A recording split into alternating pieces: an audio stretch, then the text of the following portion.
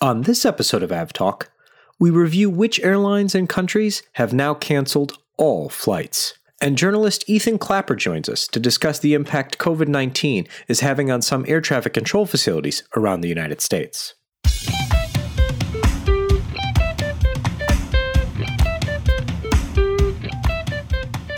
Hello and welcome to episode 81 of AvTalk. I am Ian Petchnick, here as always with Jason Rabinowitz. Hi, Ian. Hello, Jason. Long time no speak. It hasn't been a long time. I feel like it has been an abnormally short period of time. Well, I suppose in real time it has been short, since it's only been a week.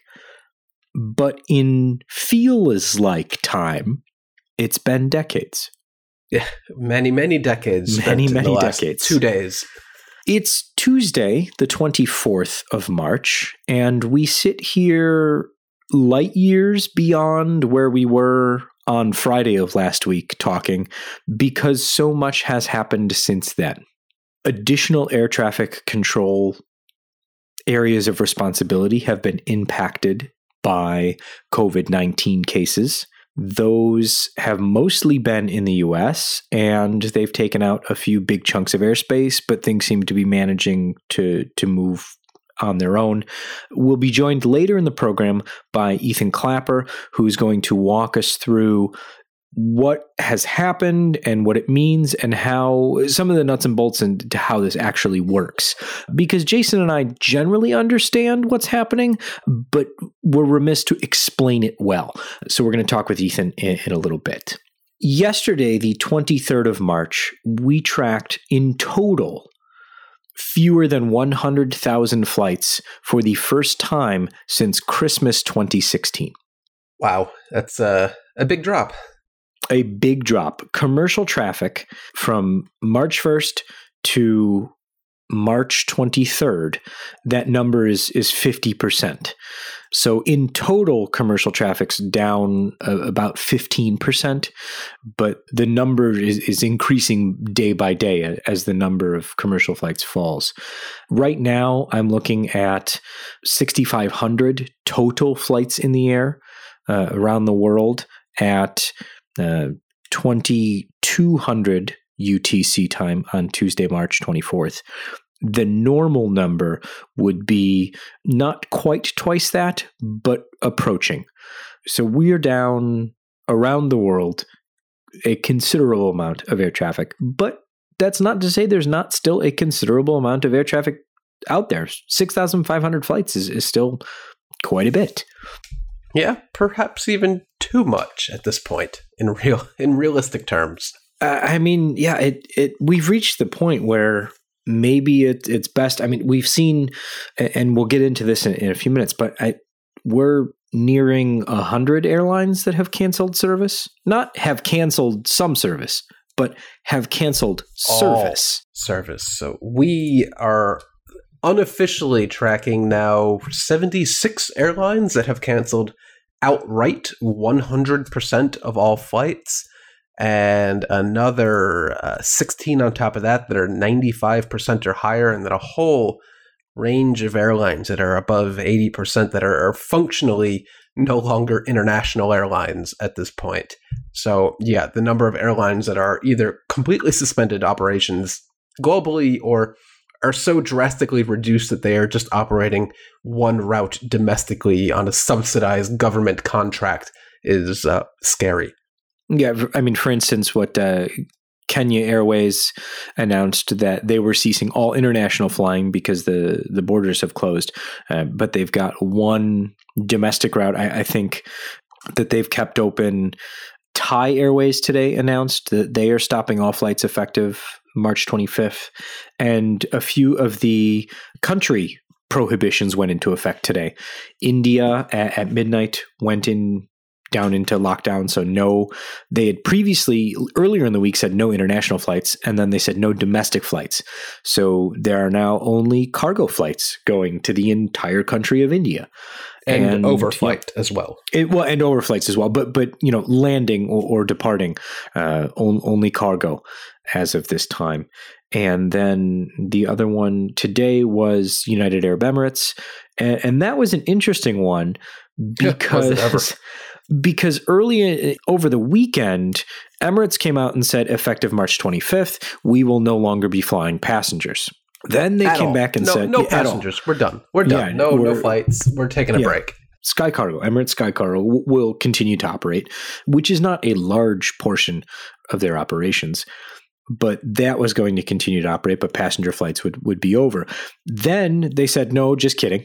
We're still going to operate some services. And then the UAE stepped in and said, well, no, you're not, because we're going to close all the airports. Whoops. And that was all in the span of hours. Yeah, that was, I think, maybe 8 hours tops. That we're not talking days. We went through that we're talking about the initial announcement and then maybe 2 hours before the walk back of saying, oh, wait, never mind. We'll operate a handful of destinations to maybe 6 hours after that saying, actually, the country is not letting us do anything at all. Yeah, so that now affects a huge number of transit passengers and including not just Emirates, but also Etihad and Fly Dubai and whoever else really that was flying there. But a lot of those airlines had already stopped flying beyond Emirates, Etihad, and Fly Dubai. So that's a huge transit hub that's been taken out of play. Speaking of transit hubs, there's a group of Algerians stuck in the airport.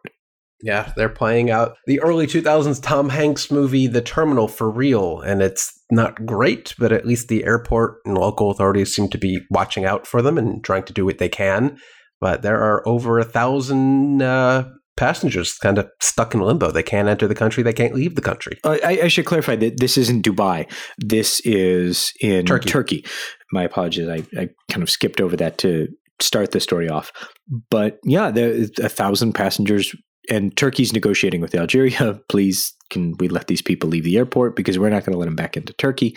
So a rather unfortunate situation, given everything that's happening, not to be able to either go home or go somewhere besides an airport terminal.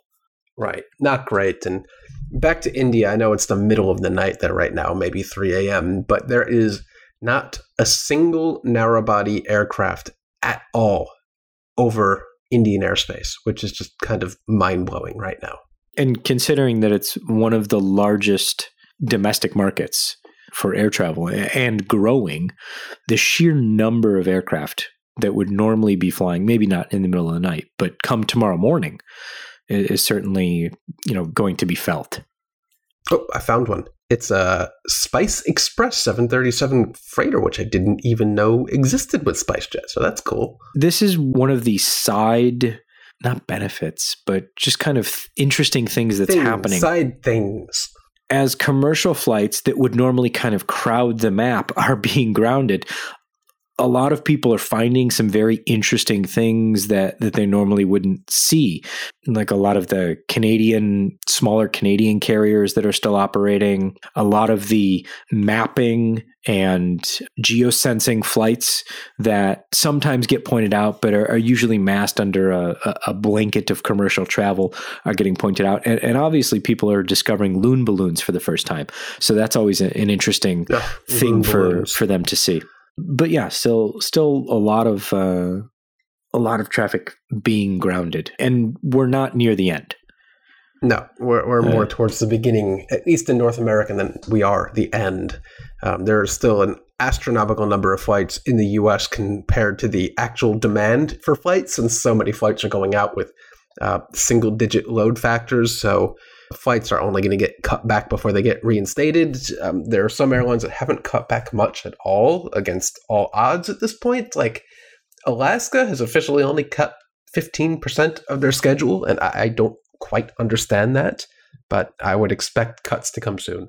Yeah, I mean, we've seen in the past 5 days, I would say, a dramatic decrease in global traffic, and the U.S. is starting to drive that further decrease. And like you said, I think we'll see in the coming days through this week, I think we'll see a much more substantial drop in traffic and further announcements that airlines are cutting routes and cutting services and parking additional aircraft. We'll see. Got nothing else to do but wait and see what happens. That's true. Boeing has stopped building aircraft in Washington state. Yeah, and this time it's more than just the 73 MAX, which has already had its production stop. This time it's all of the wide bodies as well, the 76, the 777, the 78, I guess as well the 777X. The production has completely ceased for a while as a couple workers in the wide-body facility up in Everett tested positive for coronavirus, and I believe one actually, unfortunately, passed away earlier in the week. So they are pausing production completely there. So right now, all Boeing production at all is happening in the Charleston, South Carolina plant. Yeah, and I haven't heard a shutdown. No, I haven't heard anything either. And so the Charleston plant is the 787 line. That's really all they build. So that'll be interesting to see, how things work there and how long they're able to keep that going. Suppliers have also started to maneuver around stoppage and continuing to produce things. And I mean, beyond the ongoing issues with the 737 MAX supply line, Spirit Aero has stopped work for Boeing, or most work for Boeing, but some of the other suppliers like Leonardo are still manufacturing components for Boeing. So it'll be interesting to see how all of that is managed as things maybe eventually return back to normal. We'll see how that goes. Maybe. Let's take a quick break and come back and talk with Ethan Clapper, who's going to fill us in on what happened over the weekend at various air traffic control sites, including Chicago's Midway Airport, Las Vegas Airport, as well as a few of the en-route air route traffic control centers. And we'll learn more a bit about how the airspace operates and why closing down portions of these centers has such a big impact on flights over the U.S. So stick with us. We'll be right back in just a moment.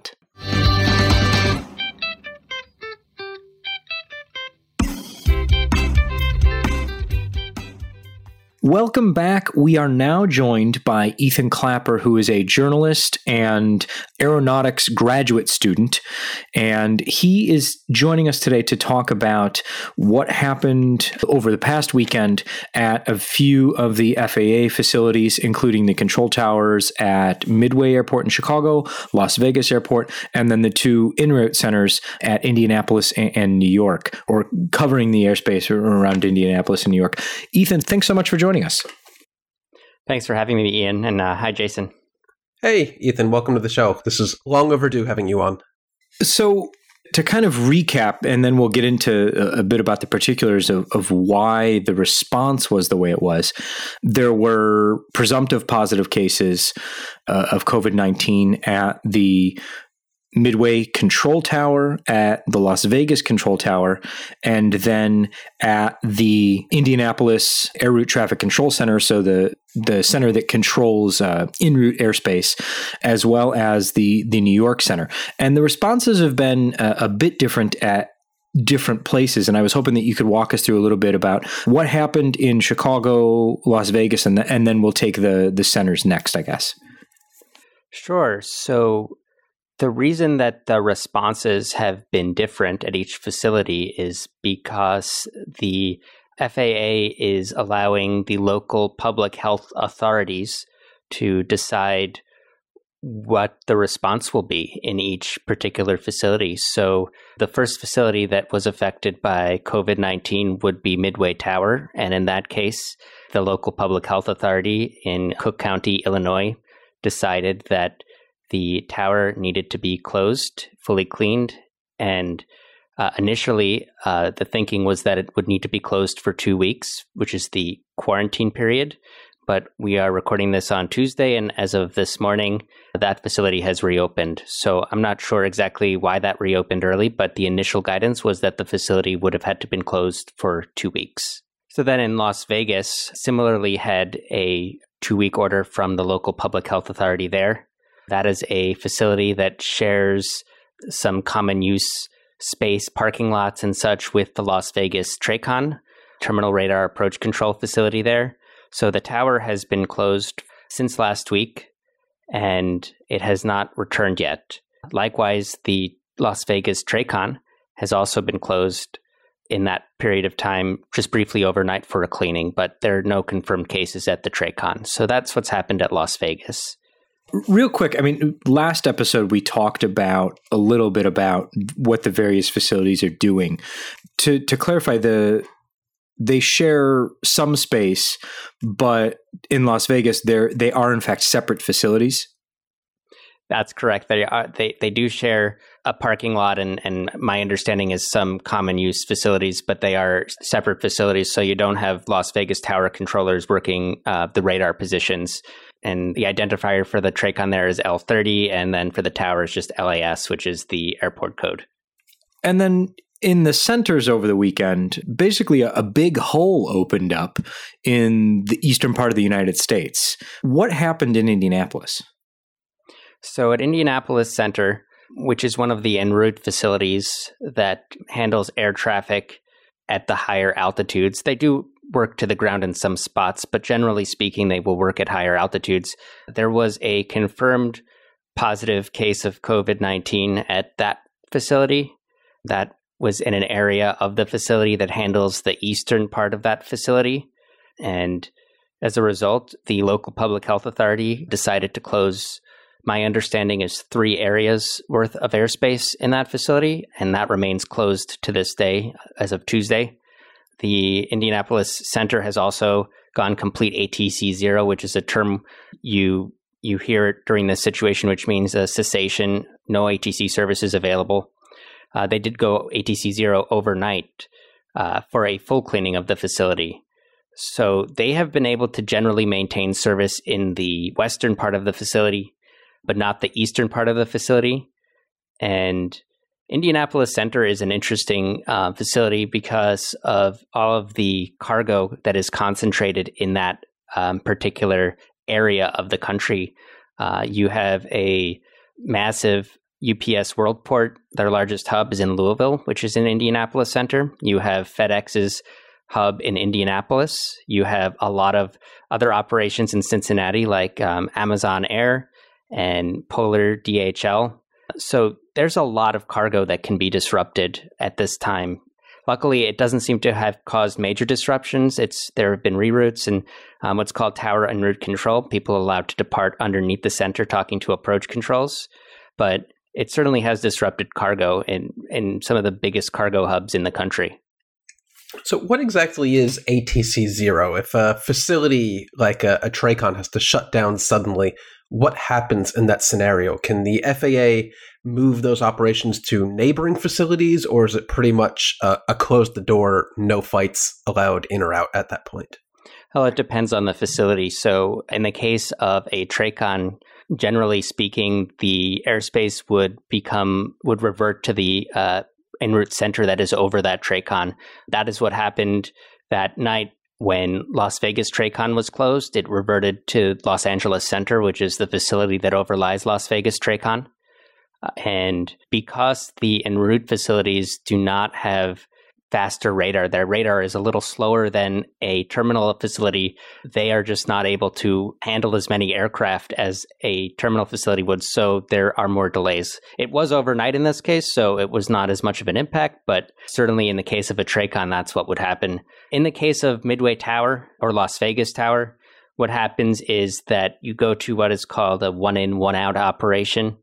So you can only have a single IFR instrument flight rules operation going inbound to the airport or leaving the airport at a particular given time, unless somebody terminates cancels their IFR clearance.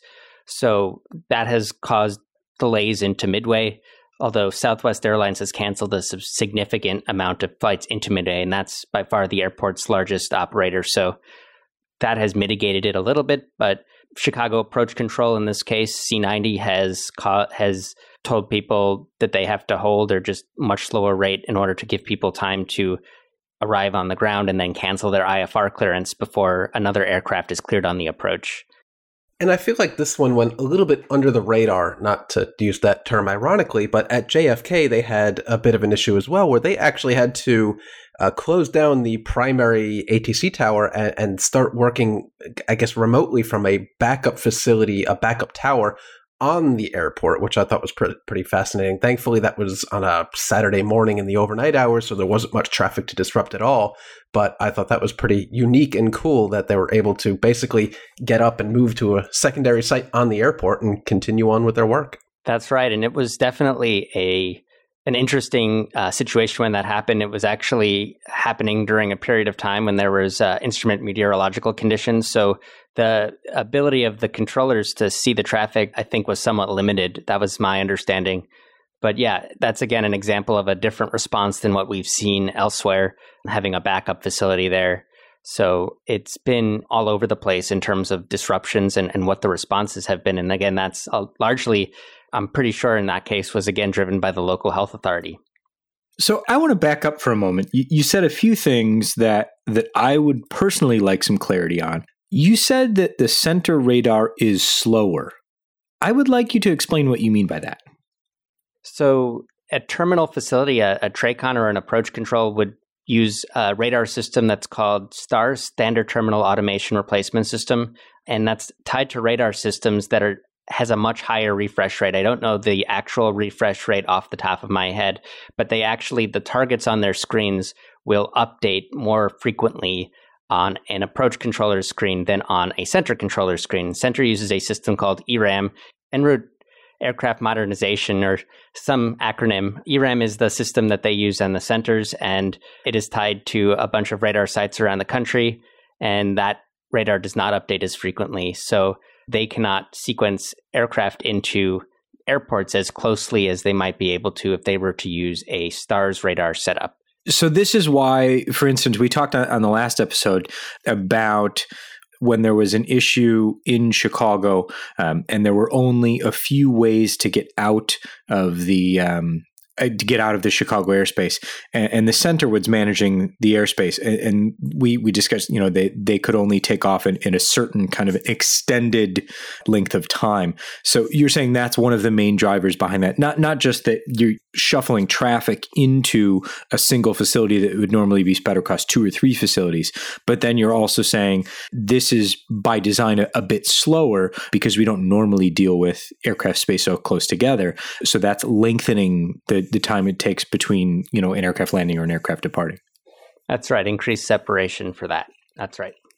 And then the other thing that I wanted to kind of expand on that we talked about last time, and one of the reasons I wanted to talk to you, because you've been very good at explaining about things on Twitter, and I suggest everyone give Ethan a follow at Ethan Clapper, and we'll put this link in the show notes. But good at explaining what's actually happening, kind of in the nitty gritty. And you mentioned 1 in, 1 out, and canceling their IFR clearance. Can you kind of explain what is actually happening when that happens? Sure. So an instrument flight plan and instrument flight rules clearance is a set of rules that aircraft are almost always under Part 121, which is the regulation that our commercial aircraft follow in the United States. And they are almost always on an instrument flight rules flight plan. That means that they're under constant ATC surveillance, under communication with air traffic control, and they have to follow ATC instructions. Importantly, having an IFR flight plan is a prerequisite to be flying anywhere above 18,000 feet in the United States in what's called the Class A, the Class Alpha airspace. So that is really important. And when you're canceling your IFR clearance, you are telling the air traffic controller that you no longer require their services, you no longer require their surveillance, and that you're going to make it in on your own. And they will say, radar service terminated, frequency change approved, and you are on your own, and you will switch the frequency over to what's called a CTAF, a Common Traffic Advisory Frequency. And in the case of Midway, and pretty sure Las Vegas as well, this is just the regular tower frequency, and people are announcing their positions on this frequency. Southwest 1, left downwind runway 31 center, that sort of a thing. So that is very different than a controller at the Midway Tower telling people to speed up, slow down, exit the runway, that sort of a thing. So things just have to run slower and people have to be more vigilant about what's out there. So the way that the traffic was departing and arriving, at what point do they, because the departures are basically, when I was listening to some of the audio, they were basically, the TRACON was basically saying, go to the runway, take off, we can't help you. And then once you're in the air, contact us. Is there a point at which they can say, okay, we're airborne, we need you now? Or is that a specified point, or is that just kind of a once you're airborne thing? It's generally once you're airborne. So generally the way it's been working is that people are calling Chicago approach on the ground at Midway and getting their IFR, their instrument flight rules clearance to depart from the controller at the Chicago TRACON in Elgin, Illinois. And once they are ready, they are only getting what's called a release for departure once the airspace is clear, once there's no one else coming in or there's no one else departing that airspace that is usually owned by Midway Tower. So it's slowed everything down. And then once you have taken off, you got to contact the departure controller. And because they've given you the release, they know to expect you. Usually all that's coordinated between the departure controller and the tower, but with no tower, it's all being run out of the TRACON.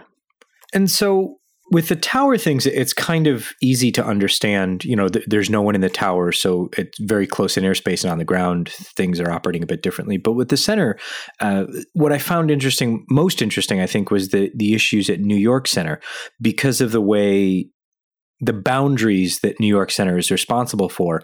They're not actually responsible for that much domestic airspace or airspace over land, but they have a huge oceanic responsibility.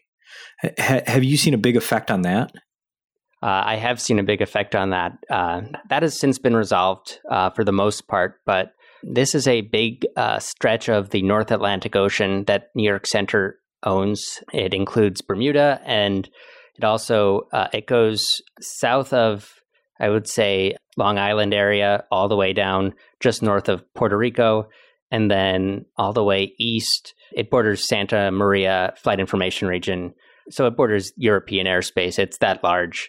And if you were to look at Flight Radar 24, compare it to in the past few days, you'd see very little traffic. There has been traffic going through that airspace, but not nearly as much as what has been the norm for that airspace. This is a big, important chunk of airspace, especially for aircraft that are going between Europe and Central and South America, in the Caribbean, and also to Africa. So not having that there has had some pretty significant impacts. Now, we've seen elsewhere, and you talked about this with Indianapolis Center, where there's kind of a reduction in traffic, so it's been able to be made up.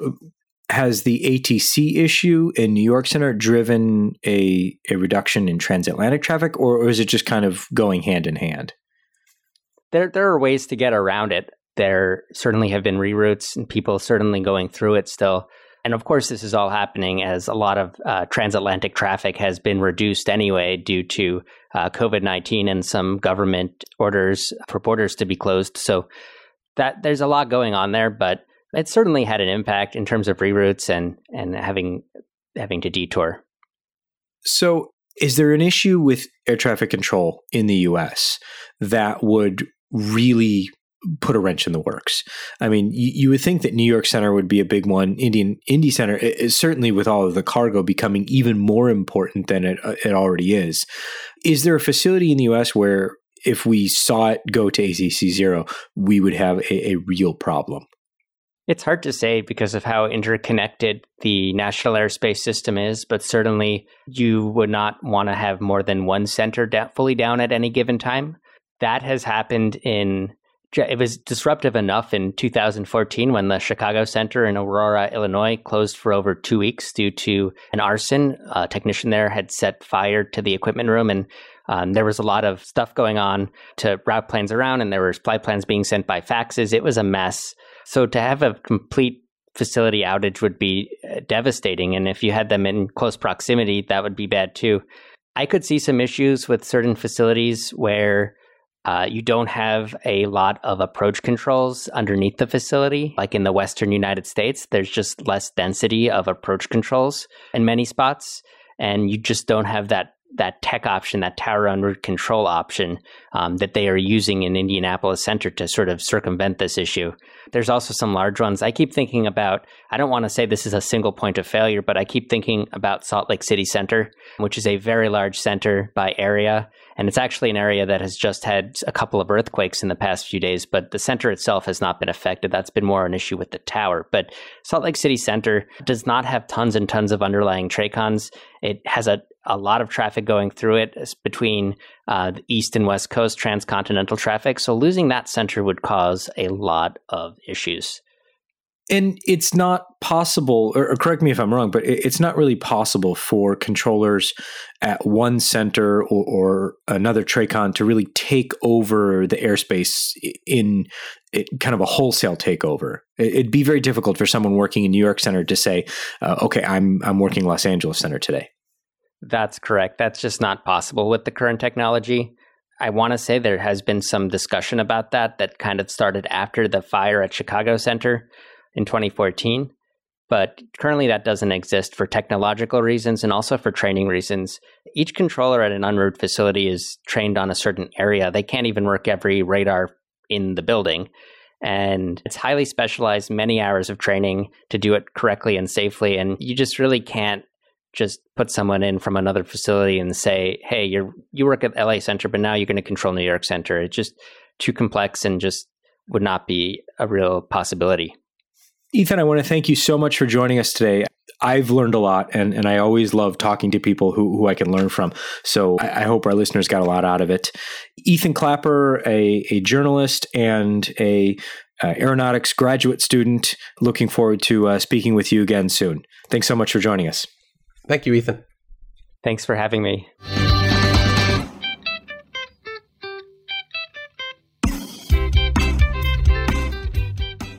One of the things that we're seeing a lot of this week that we've seen last week as well are repatriation flights where airlines are either being chartered or taking it of their own accord to bring citizens of countries back to their home countries if they've been abroad.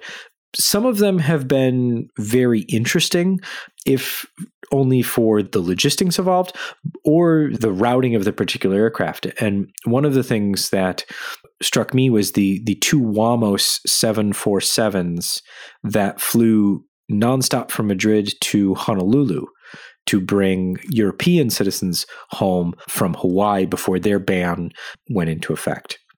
And that is a super, super long flight. What is that, 16 hours each way, maybe? It was, I think, 13 and a half going, and it'll be a little bit shorter, obviously, thanks to the jet stream on the way back. And those two flights are actually in the air from Honolulu on their way home. One is going to Gatwick, and one is going to Frankfurt. Those will have landed by the time that this podcast is released, but they're currently in the air. Interesting. And there are a few others to call out, aren't there? I think there are. It would seem that if you were a Canadian on vacation, you were in the spring, you were in Morocco. Yeah, it's Air Canada is operating multiple flights from Morocco back to Canada, at least 2, if not 3, using the 777-300ER, which like damn near 600 seat version. Yeah, I think that it's like 450 people they can fit in their 777-300ERs. So that's a lot of Canadians in Morocco. I didn't know that Morocco was a prime destination for Canadian tourists, but see, throughout all of this, we're learning something new. And the other kind of pure logistical challenge I thought was fascinating was a very large group of Mormon missionaries that were repatriated to Salt Lake City by Delta on, I think it was 5 flights from Asia and a few from Europe. And there's an Ethiopian flight coming from, I forget exactly where in Africa, but flying to Salt Lake City. So, I mean, that's, thousands of people. Could not have been a cheap mission to set up there, to have all these flights operating from the other side of the world back to the U.S. and Salt Lake City. I think the Dublin flights oddly went back to Detroit. I'm not sure why, But if you have to come back from something like that in an emergency, a Delta A350 is quite a nice way to do it. Yeah, I mean, there's that. It's just the logistics involved in getting, because you go and there's maybe, a few dozen people at a time or something like that. Now we're talking about bringing, hundreds and hundreds of people back at the same time. So I think that's a rather impressive effort to get all of those people home and quickly. And an interesting thing happened today with an American flight that was headed down to Lima. And you were a little bit more on top of this, so I'll let you kind of explain what was going on here. Sure. So not a total huge amount to explain here, but it was a repatriation flight on behalf of the U.S. government from Miami down to Lima, Peru on an American 767. Not my aircraft of choice for an evacuation flight, but it is better than nothing. The aircraft got almost all of the way to Lima. They were probably less than a couple hundred miles outside, and Lima basically said, no, you're not landing, go away.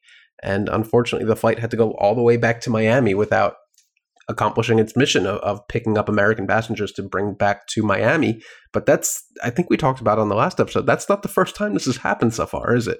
No. There have been a couple instances where landing permission has been refused and they've had to go back and either try it again or just find a different way. Which is kind of crazy because in this case, American flying Miami to Lima, that should be easily within the capabilities of a flight crew to out and back with the same crew, or at least have a relief crew on board. So they would not even have to admit anyone into the country in Lima to successfully accomplish this rescue flight. So that is extremely disappointing. Yeah, I'm not sure exactly what happened and if it was what was involved there. I haven't heard much more than that it happened. But it'll be interesting to see if they try again or if they find different accommodations or something to get those folks home. So the last interesting flight that I wanted to talk about was the Qantas QF1 and QF2, which are normally the Sydney, Singapore, London flights. And because of the restrictions that Singapore has put in place on transiting passengers, they have moved the refueling stop from Singapore to Darwin. And so we've now had the first ever London Darwin nonstop flight. On an A380, no less. On an A380, no less. Yeah. So interesting times that we live in. And so that was an interesting thing that Qantas is doing to kind of get around the Singapore restrictions and still operate the flight, I guess, as long as possible. They had talked about moving the flight to a Perth flight out. So I don't know if that's still in the works or maybe later in the week or next week or something like that. But it'll be interesting to see how long the Sydney, Darwin, London route lasts. And I think Darwin, typically the largest aircraft you would ever see there is a 737-800 or an A320. So I don't believe they have any wide-body service there at all. So to suddenly see an A380 roll in must have been quite the hell of a sight. Surprise. But yeah, so there's a lot of moving pieces still in the air. There's still a lot of traffic in the air, even though it's falling quickly. And we will keep at it as much as we can to keep track of what's in the air, what's not in the air, and how things are changing. Jason, is there anything we missed? Probably. No, I don't know. Probably, maybe. Who knows? We'll find out. Keep track at this point. Yeah, somebody's got to do it. This has been episode 81 of AvTalk. I hope we learned something. I know I did, talking with Ethan. Always fun to learn something new, even if the circumstances of our knowledge are not so great. But we'll hopefully have him on in the future to explain some things less of a crisis mode and more of an explanatory way. But it was nice to hear from him. If you find the podcast useful, helpful, entertaining, informative, if you just like hearing my and Jason's voice, A rating or a review on iTunes would be most appreciated. It helps other people find the podcast. And I just like looking at gold stars if you've got them in your heart. I am Ian Petchnik, here as always with Jason Rabinowitz, and hang in there.